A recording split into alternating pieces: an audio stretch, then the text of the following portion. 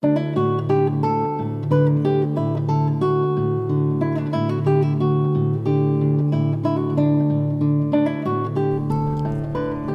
to Creative Conversations. I'm Roger Humphrey. This episode's guest is an old and dear friend, Lisa Moore. Lisa is an amazing flutist who, I'm proud to say, has been my duet partner for over 25 years. Her day job is selling and renting band instruments to schools around Michigan. The pandemic has had a profound effect on her job, as she explains. We join in progress. So anyway, we're here. And we are. What else do you do in the middle of a pandemic, right? We all have lots of free time. I've been trying to stay busy. And people are trying to keep me busy. Well, that's good. Yeah. I guess it depends which people those are. I posted yesterday. Barb had the oldies station on, and there was a song that came on from the Four Tops. And I listened to it and I thought, my God, this song is still so good. You know, I mean, it's just, and I listened, as I was listening to it, and I thought, this is the way you make a pop song. Yeah. I mean, it was a well-written song. The performances, the musicians, the singers, everybody was top drawer. The production value was, everything about it. I couldn't find anything to complain about. And I usually can. Well, I'd have done this, you know. Something about Motown. Yeah. You almost can never go wrong. Right. And so I just made a comment on it on Facebook. So the next thing I know, I got all of these people who are my age, all these old people saying, well, you ought to start writing more reviews. Oh. More work. So now we've gone from just a little blurb on Facebook to maybe I ought to write a blog or start doing a podcast. And I'm going, no, I don't. That involves effort. A little bit. So be careful. You start talking, people pay attention. I don't know if I start. I don't know if they pay attention to me. I think they just go, God, here goes Roger again. But it's like, oh Lord, here we go. So how's work with you? What's going on there? You know, there was a lot of nothing for a while when everything was totally locked down, and then once schools kind of got back online, if you will, in the spring, and they were figuring out, flying by the seat of their pants how to do all this stuff, I got a little busier. Found out where a lot of the directors I work with live. Seen how many cars they have parked in their driveway, because you couldn't get into any buildings. So it was going to people's houses and random customers, things like that. And then, as you know, this push to get everybody back into school. So it was a little bit busier in the beginning, and now they're dropping like flies. I've had seven or eight schools in the last week go back to or start, remote learning, because COVID's popping up in all these buildings. So although I will say it does help facilitate my situation, because my, Cullen School here in DeWitt, we went back to 100% online, and that is to stay that way until January at this point. Wow. Yeah. So, the less I have to leave, the easier it is to do school online with him. But, I posted on my Facebook, he called me while I was out and I walked him through a math test over the phone. Because, you do what you have to do. So. Right. Yeah, it's weird. Well, I wasn't real sure, because I know that the band programs, are struggling right now. Oh yeah. Which means you're struggling because Well, we've stayed open the whole, I mean, I say we've stayed open. That mandatory time, everything was shut down, we were shut down. But as soon as schools went back, I had a letter in my possession that I carried around with me that said I was deemed essential because I was a school support person, and schools, were actively instructing. So that meant I was working. Right. But we've stayed the course the whole time, all of our locations, and it's been pretty smooth on our end. There was a really strong effort on the part of our owners to make sure nobody went without a paycheck. Oh, that's marvelous. Yeah, even the part-time people, they did not miss a pay period. They just figured out, their average over the last couple of weeks, and that's what they paid them while we were locked down. So, yeah, it's been good. Obviously slower than usual. The month of April, like everybody, I mean, you went from a whole lot to a whole lot of nothing, really fast. But we're plodding along, and just a day at a time. It's all you can do. It's all you can do. Yeah, So, yeah. Of course, I thought, boy, my timing was perfect. This whole retirement and all. It's like I don't go anywhere anymore. Don't hardly know how to behave in public anymore. Uh, but and the teaching online thing, I was doing that anyway, right. and this is just kind of a sideways step, and so I'm just doing it full time. And I think I told you about my ukulele program, and Yep. and so that's yeah, and I'm getting along, just plugging along, and I got enough to keep me busy, not too much to make me crazy, and it's interesting because I haven't taken a new student other than the ukulele students, Mm-hmm. but other than that, I haven't taken a new guitar student in golly, maybe a year and a half. Wow.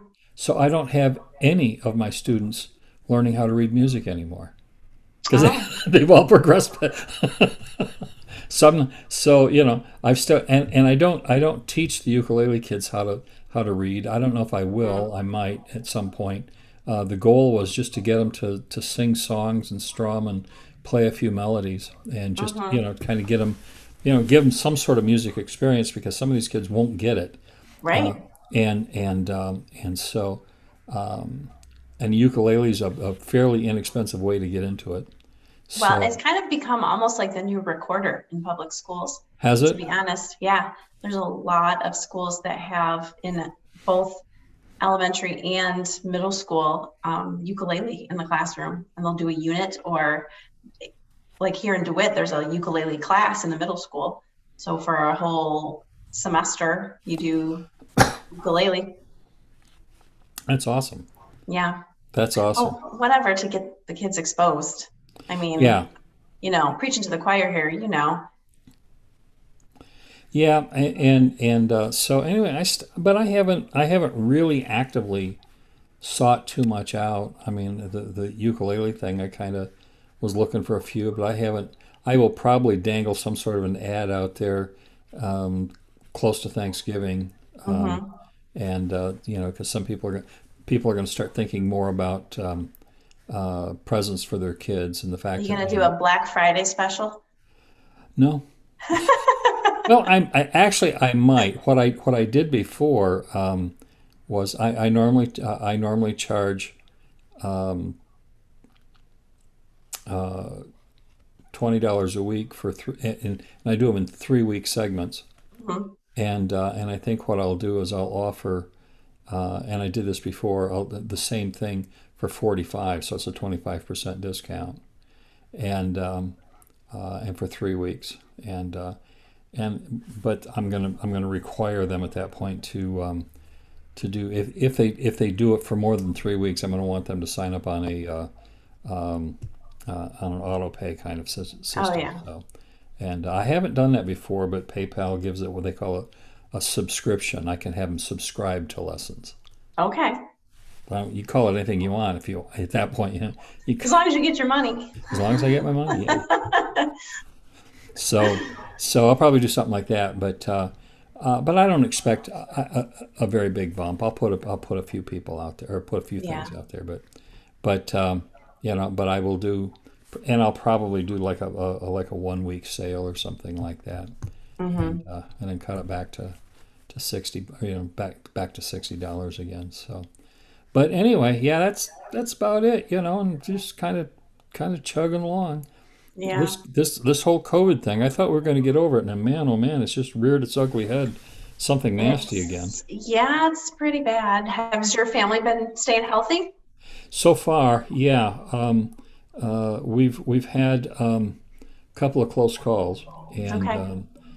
matter of fact, our project manager, and he's a guy in his late 50s, I guess, and his son and daughter-in-law both tested positive, Okay. and so he was a little concerned that Right. he was, and by extension, we were spending 2 mornings a week with this guy, and so we were a little worried. Well, he came back negative, and Good. so at the moment we're okay, and but we're kind of keeping an eye on things. Oh yeah, you have to. So yeah, it's just tricky, right now. And talking to other artists, I mean, everybody's trying to figure out other stuff to do. Yeah. You know, an acquaintance of mine who is an oboe player, and actually, and she just had a baby here, what, a year and a half ago or so. But up, Okay. but up until that point, she was an oboist with the New York Philharmonic. Not Okay. too shabby a gig. Yeah, they play a few gigs here and there. They're okay. And but she and some of her friends put together a quintet, and what they're doing is they're using the music, and telling stories, Peter and the Wolf, and some of the other Oh, nice. types of things, and they're putting these programs out there, and I think it's for sale kind of thing. Uh-huh. So, but these are all top drawer musicians looking for Yeah. some place to ply their trade, and so that's what they're doing. I mean, it's hard, when you're used to doing that kind of stuff and you can't. Yeah. It's I've never played hardly any concerts at all. I'm not a concert artist or recitalist really, and so I don't know that I miss it. I mean, I'd kind of like to do some more of it at some point, but these people, live and die. I mean, that's Oh, that's yeah. where that's where That's they're what they most do. alive, and that's what Yep. they do. And when they're stuck at home, it's sort of like, and I'm sure, like everybody, they're getting on a plane one more time and thinking, God, I'd like a few days at home just to relax. And now they're like, get me out of here. Careful what you wish for, right? so, so, Yeah. and I think it's like that. It is like that. It's. I remember, wishing that I could play one wedding a month. Mm-hmm. Wouldn't that be wonderful? One wedding a month, and now suddenly it's like, golly, Yeah. it's like constant. So yeah, got to be careful what you wish for. Got to be careful what you wish for. So Exactly. but I'm not even hardly practicing anymore. I pick it up, and other than I play for my students, Mm-hmm. and I'll play for an hour, maybe a couple 3 times a week, and that's about it. I'm not really working. I say I just finished memorizing. I don't play it well, but I finished memorizing Gershwin's Prelude Number 2 from his piano preludes. But Nice. but and that's a piece that has been dogging me for a while. Yeah. I feel like I've been stalked by that piece for the last couple of years, and so How does it compare to the George Effin Handel? much easier. Thank you very much.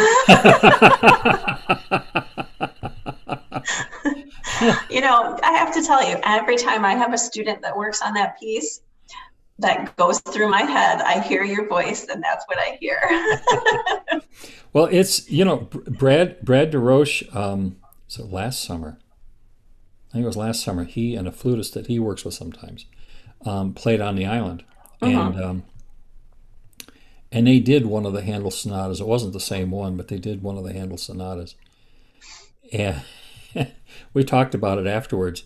And I said to him, I said, yeah, Lisa and I did one. I said, it's a bear. I said, you know, but I have since, you know, I've been watching more and more early music groups and things like that, and watching the harpsichordists.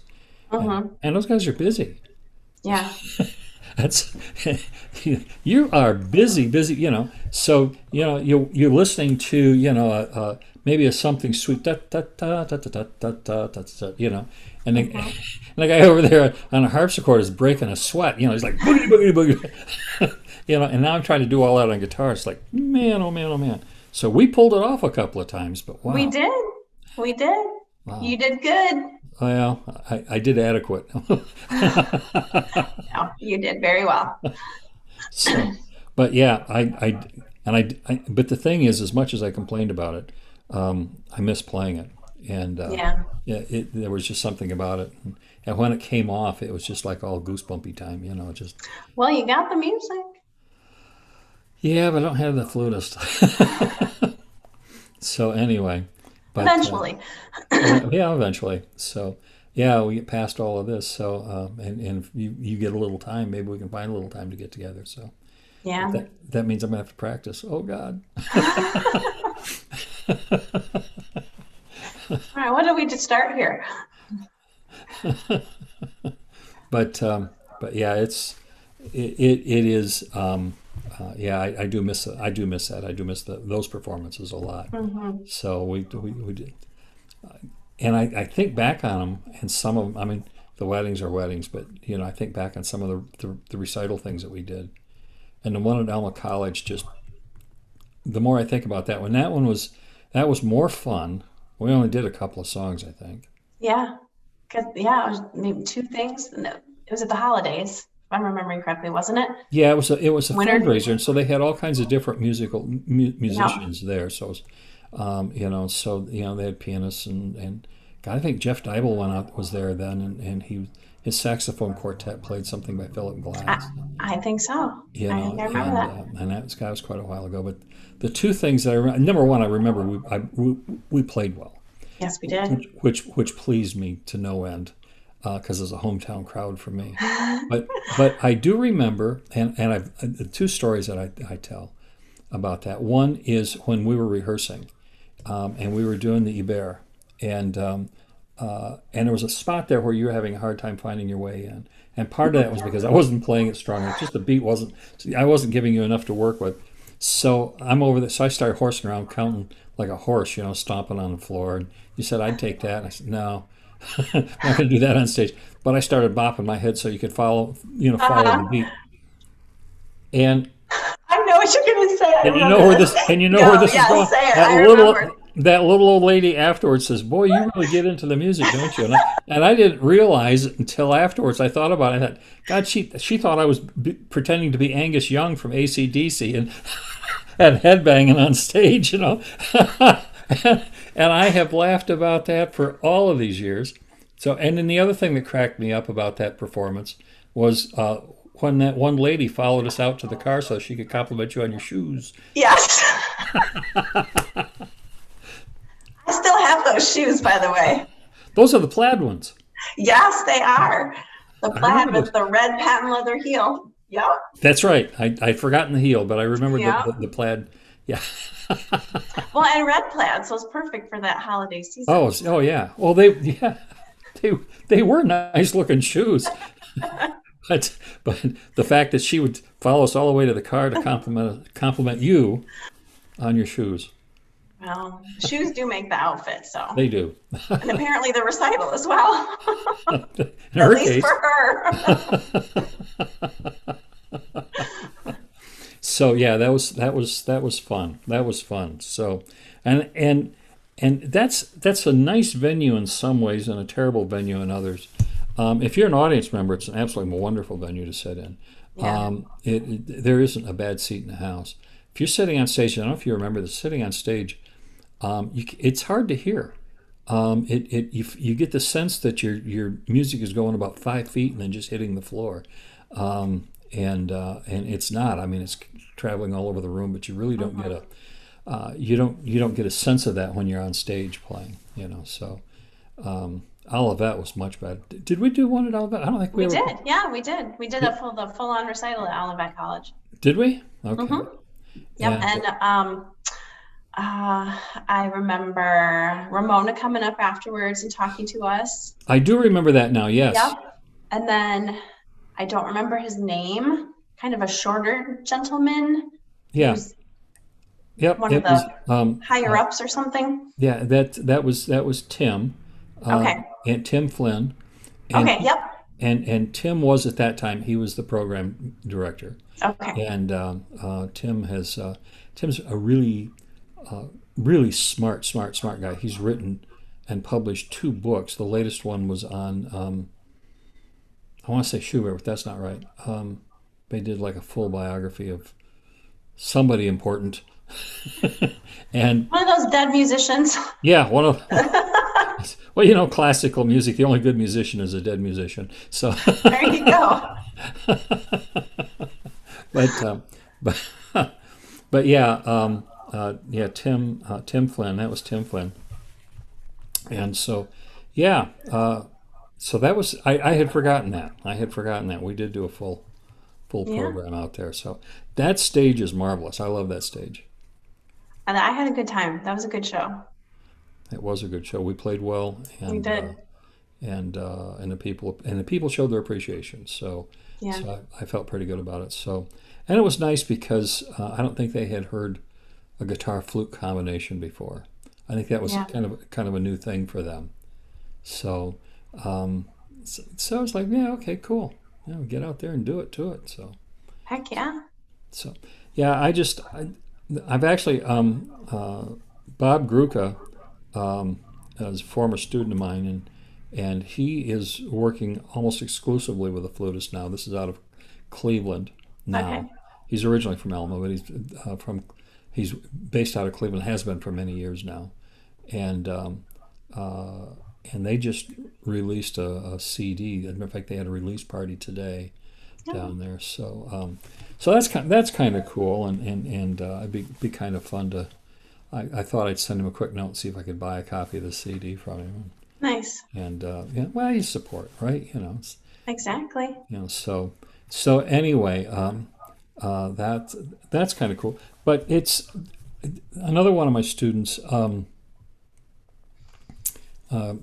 KJ Redman, and Yeah, I remember that name. remember Way KJ? back at Marshall's. Oh yeah.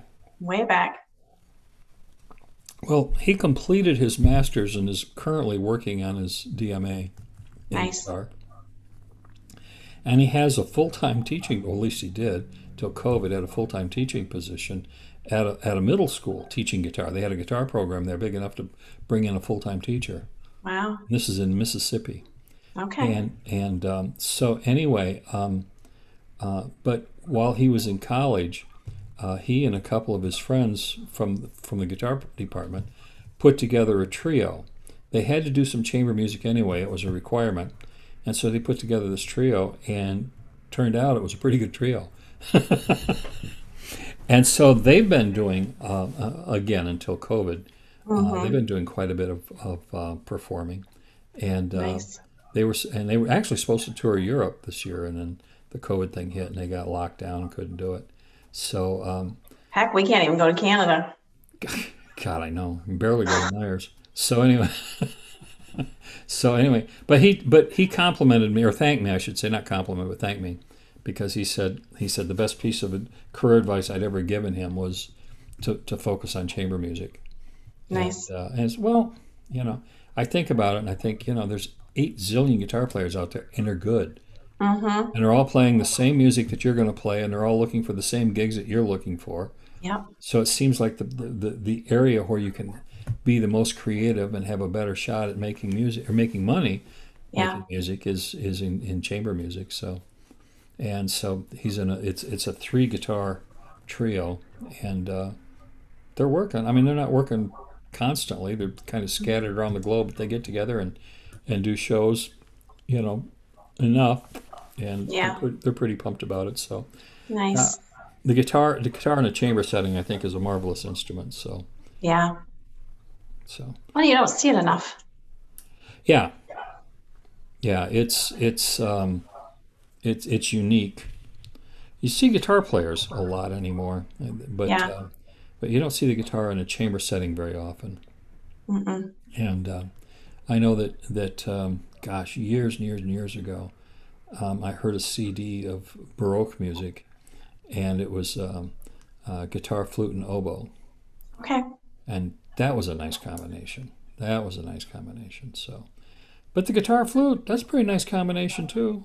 Hey, I like that one. Not gonna lie.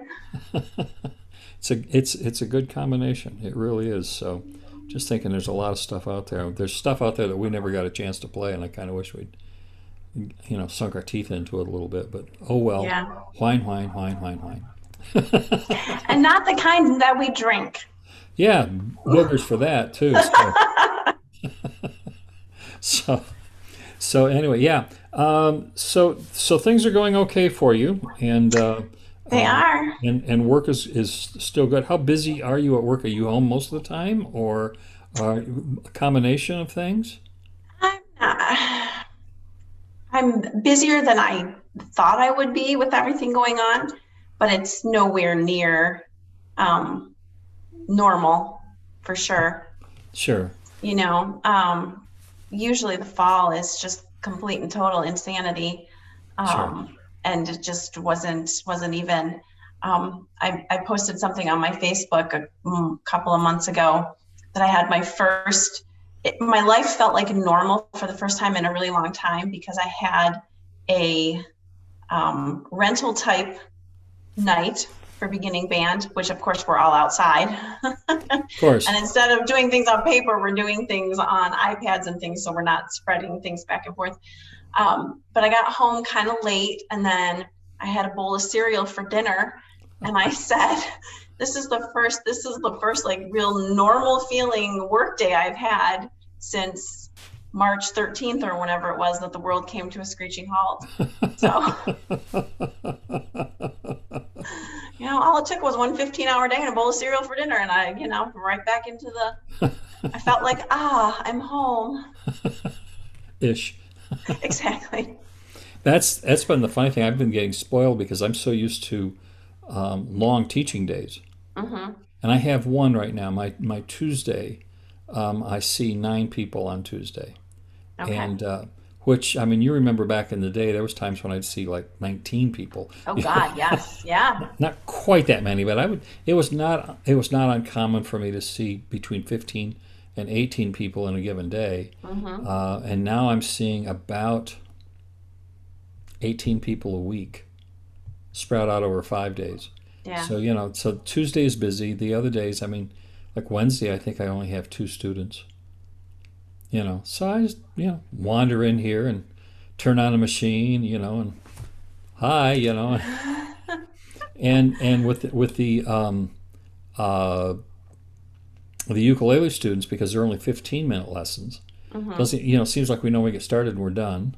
Yeah. And of course, I see them twice a week, so that helps. And yeah, it's just I'm getting spoiled.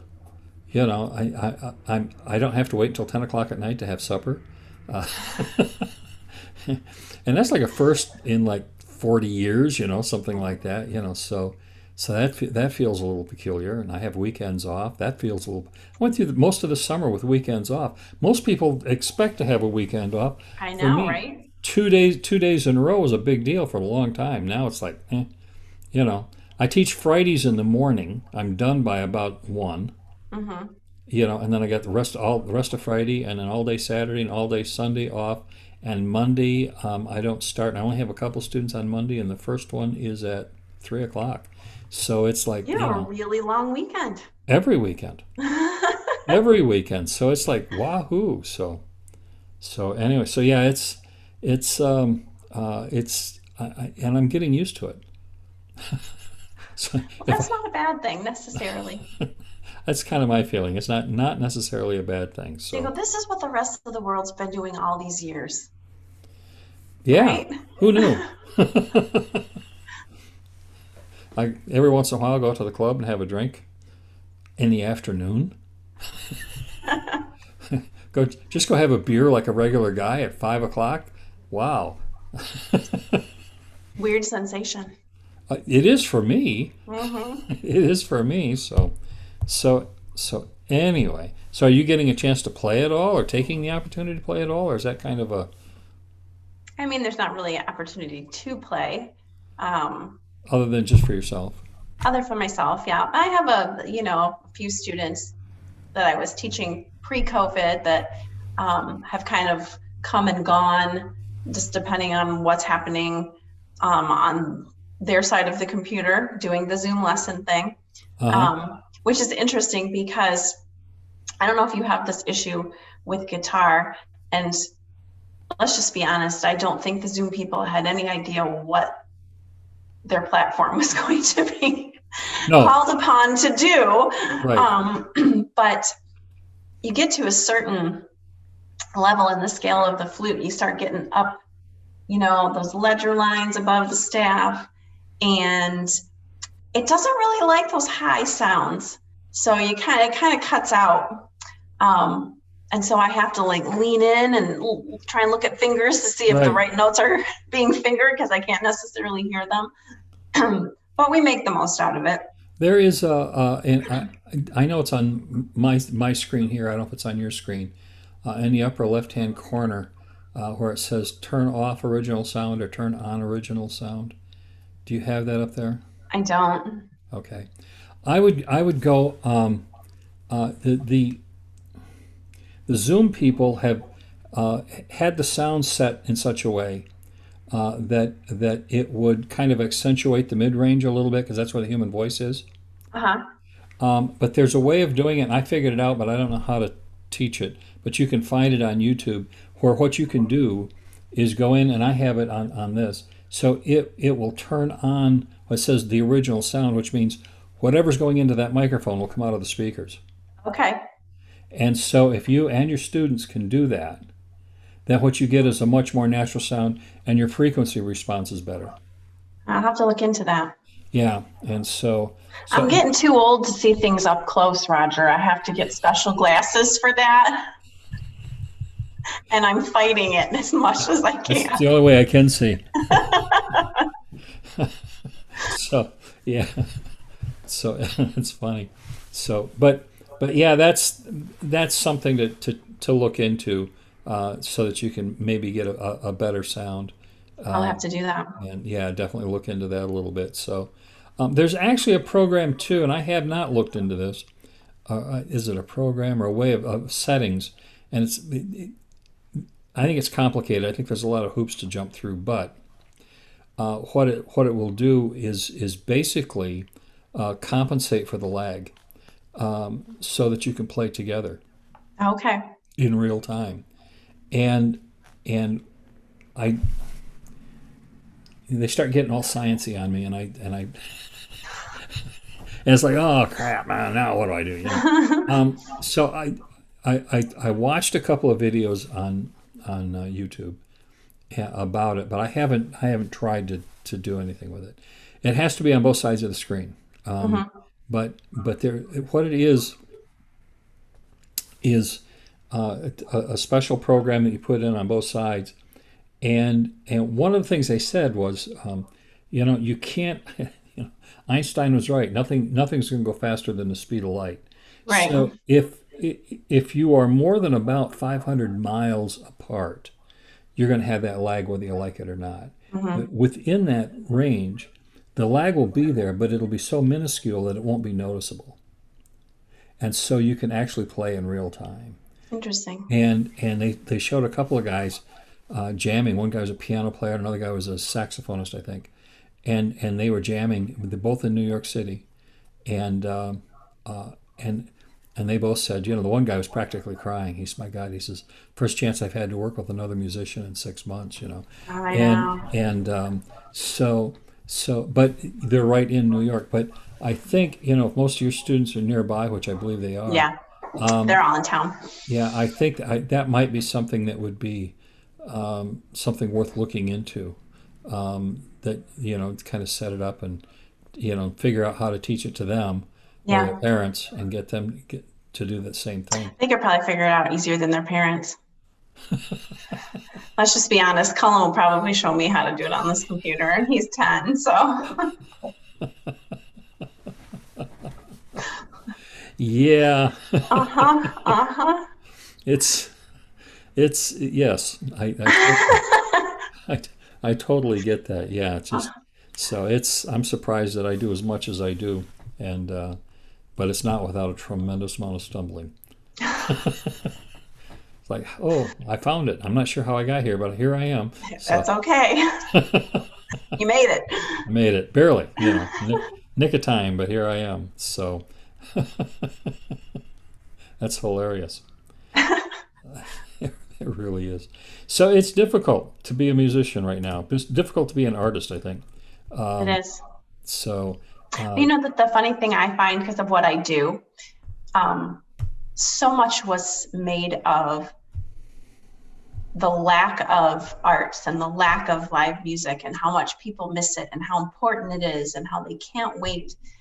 And I do get that we are dealing with something that is nobody expected. You don't have a plan for this. You don't have the possible pandemic schedule, in your file cabinet when you're a superintendent. right. But the number of schools that have cut kids' access to music, to band, choir, orchestra right now, it's really depressing. Because people have mentioned, and I think most people would agree, there's something about it that just, it's what makes us human, right? And to not have that when we're in the midst of such a stressful, chaotic time, and then for kids not to have that opportunity, that frustrates the heck out of me. Me too. And you couple that with the idea some schools are bending over backwards to keep their sports programs going. Oh God, yeah. And the thing is, as far as participants, and football is a good example, you got about 15 kids on the team. Mm-hmm. That's it. That's all you've got that are playing, as opposed to music. In a band program, you could have, 50 to 80 kids in that band, depending on the size of the school. Well, marching bands, you're talking 120, 150, some are 175, And these are all kids that are participating. Mm-hmm. These are kids that are participating. They're in it. They're playing the music. They are doing the marching. They're learning all that kind of stuff. Yep. Choirs, same thing. Yep. And choir, come on, all you need is the music. Yeah. And a room to practice it in. You don't you don't even need instruments, You can stand, choirs aren't that big for the most part. Right. You can socially distance and you can sing through a mask. That's right. That's right. Yeah. And I think that's where some of my ukulele students are coming from. Yeah. Is you've got these kids that are Cullen's age who aren't getting anything at school. Mm-hmm. And so I've got this little program where they can strum and we're just singing, basic old songs, Yankee Doodle and This Old Man and stuff like that. You're not doing Blackbird yet? Not yet. Next year. So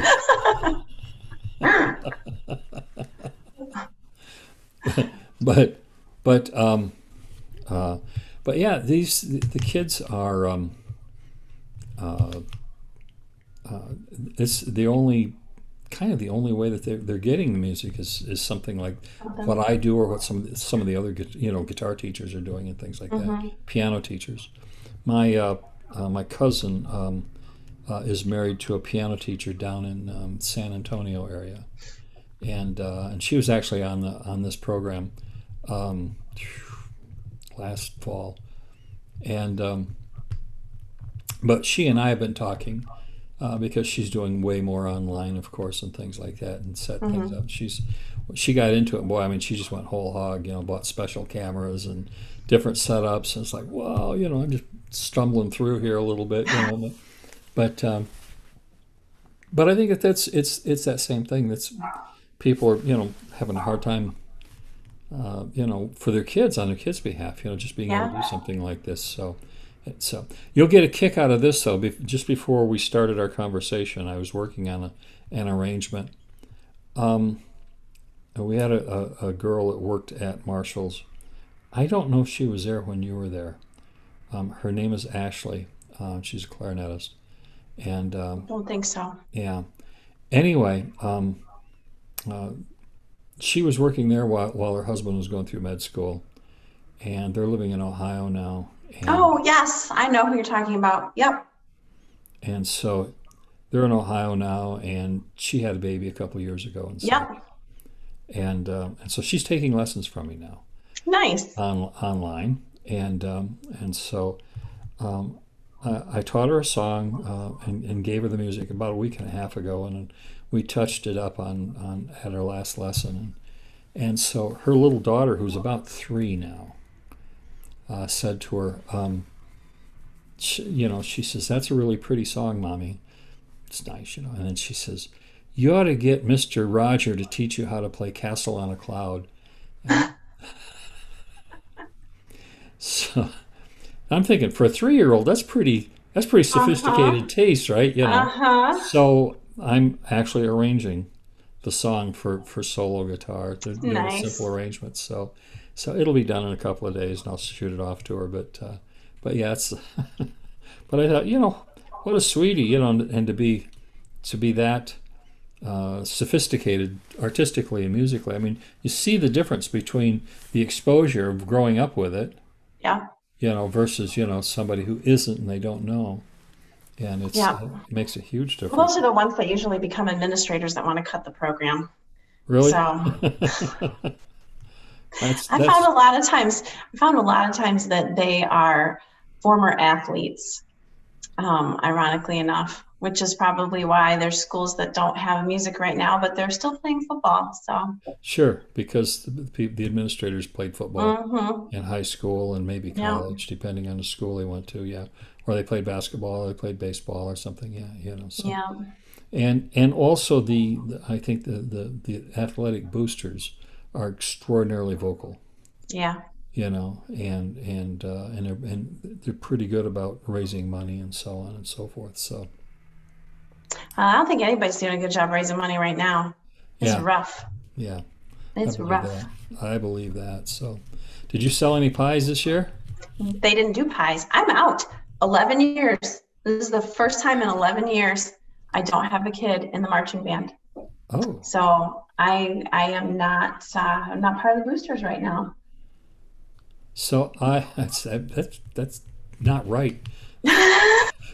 God, no wonder we're having a pandemic. It's all your fault. I'm gone. I screwed it all up. Yeah, no, they did not have the scrap metal drive this year. They didn't do that. They did not make pies this year. I mean, you can't really. Yeah. All the hoops that, and I shouldn't say hoops. I mean, things that need to be done, rightly so, but that restaurants and things have to do. There's no way that you can do a one day make 4,000 apple pies and follow all those guidelines kind of a thing. So yeah, sadly they did not make the pies this year. Well, I usually bought a couple pies from you every year. And then they do the same thing here in town. And so we would buy, it was sports boosters here as opposed to band. And they would do that. And we would buy a few more pies. And so we had all of these pies in the freezer when the fire hit last year. Oh, now you have no pie. No pie and no hopes of getting any more pie. No. It's like, come on. I still have a couple in my freezer, so I'm good. Sure, rub my nose in it. I'm good for this holiday season. Lord help me if this goes into the next one, because then I'm in trouble. Yeah, I'm probably gonna have to learn how to bake. Ugh. Well, it's funny you say that, because I started to do some scratch baking during the pandemic. I mean, what are you gonna do? Right. I had already moved all the appliances and cleaned underneath everything, so I might as well start messing it up again, I guess. So were you successful? I was. I made some really killer mocha cupcakes with espresso powder and Guinness beer. Wow. Yeah, they were really tasty. Made some lemon blueberry fancy schmancy things. I've done a lot of painting of walls and furniture type items, and no, not like picture things. I don't do that. I'm good with stick people. That's about it. Know your limitations, and I do. So, well, I have thought, that I've wanted to start baking for years, and I never have, but partly for time and partly because it requires effort. There's that whole effort thing again. Yeah, there it is. It's like just kind of want to, snap my fingers, but it doesn't work. But it looks like if I want pie, it looks like that's the way I'm going to get it. So unfortunately, so. Now I do have to say the local VFW, they had a little fundraiser here recently, and they kind of for the Wounded Warrior project, I think, and they were selling pasties. Okay. Homemade pasties. So I bought a half a dozen of them just to be nice, and we had a couple of them the other night. Wow, are they good? Yeah.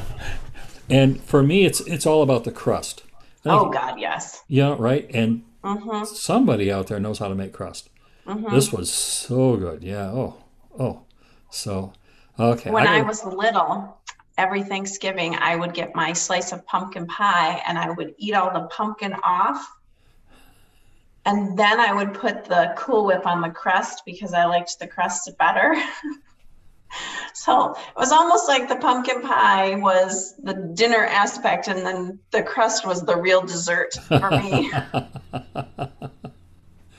When I was a little boy, my grandmother baked all the time. And I spent a lot of weekends at their place just because. And my grandmother was baked, and usually she baked a lot, almost all day Saturday. She would clean house and bake and do all kinds of baked goods, and then that would last a week, know. And so if she was baking pies, and it used to kill me because she'd bake these pies on Saturday afternoon, and we couldn't touch them until Sunday or Sunday dinner. It's like, please can't you make one extra pie?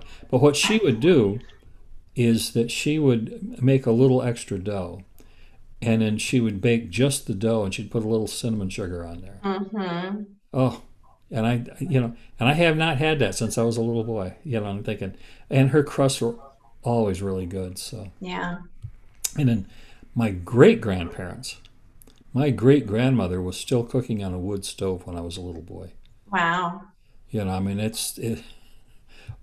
I could tell some stories, and I won't bore you with them at this point, but yeah, they pretty old-fashioned and pretty set in their ways, and she still had a wood stove, and they would stoke that thing, and she'd make pies on that thing, and boy, I'm telling you, there was something about a pie that came out of that oven. It was just the crust was so good. I've never had a crust like it. Yeah. I mean, I just can't even begin to tell you. So for me, when I get a store-bought pie and I hit that cardboard crust, and it's like, ugh. Yep. You eat the filling and throw the crust away. So that's pretty bad. So yeah. So that, I think that's why I'm afraid of baking, because I'm afraid of really tanking the crust. Trial and error. I know. It's practice. You know all about that. So yeah, I do. You can do that. I'd like to thank Lisa for coming on this podcast. I have always enjoyed her company, and I'm glad you were able to join us too. Hey, don't forget to hit that subscribe button, and I hope you'll come back real soon to Creative Conversations with Roger Humphrey.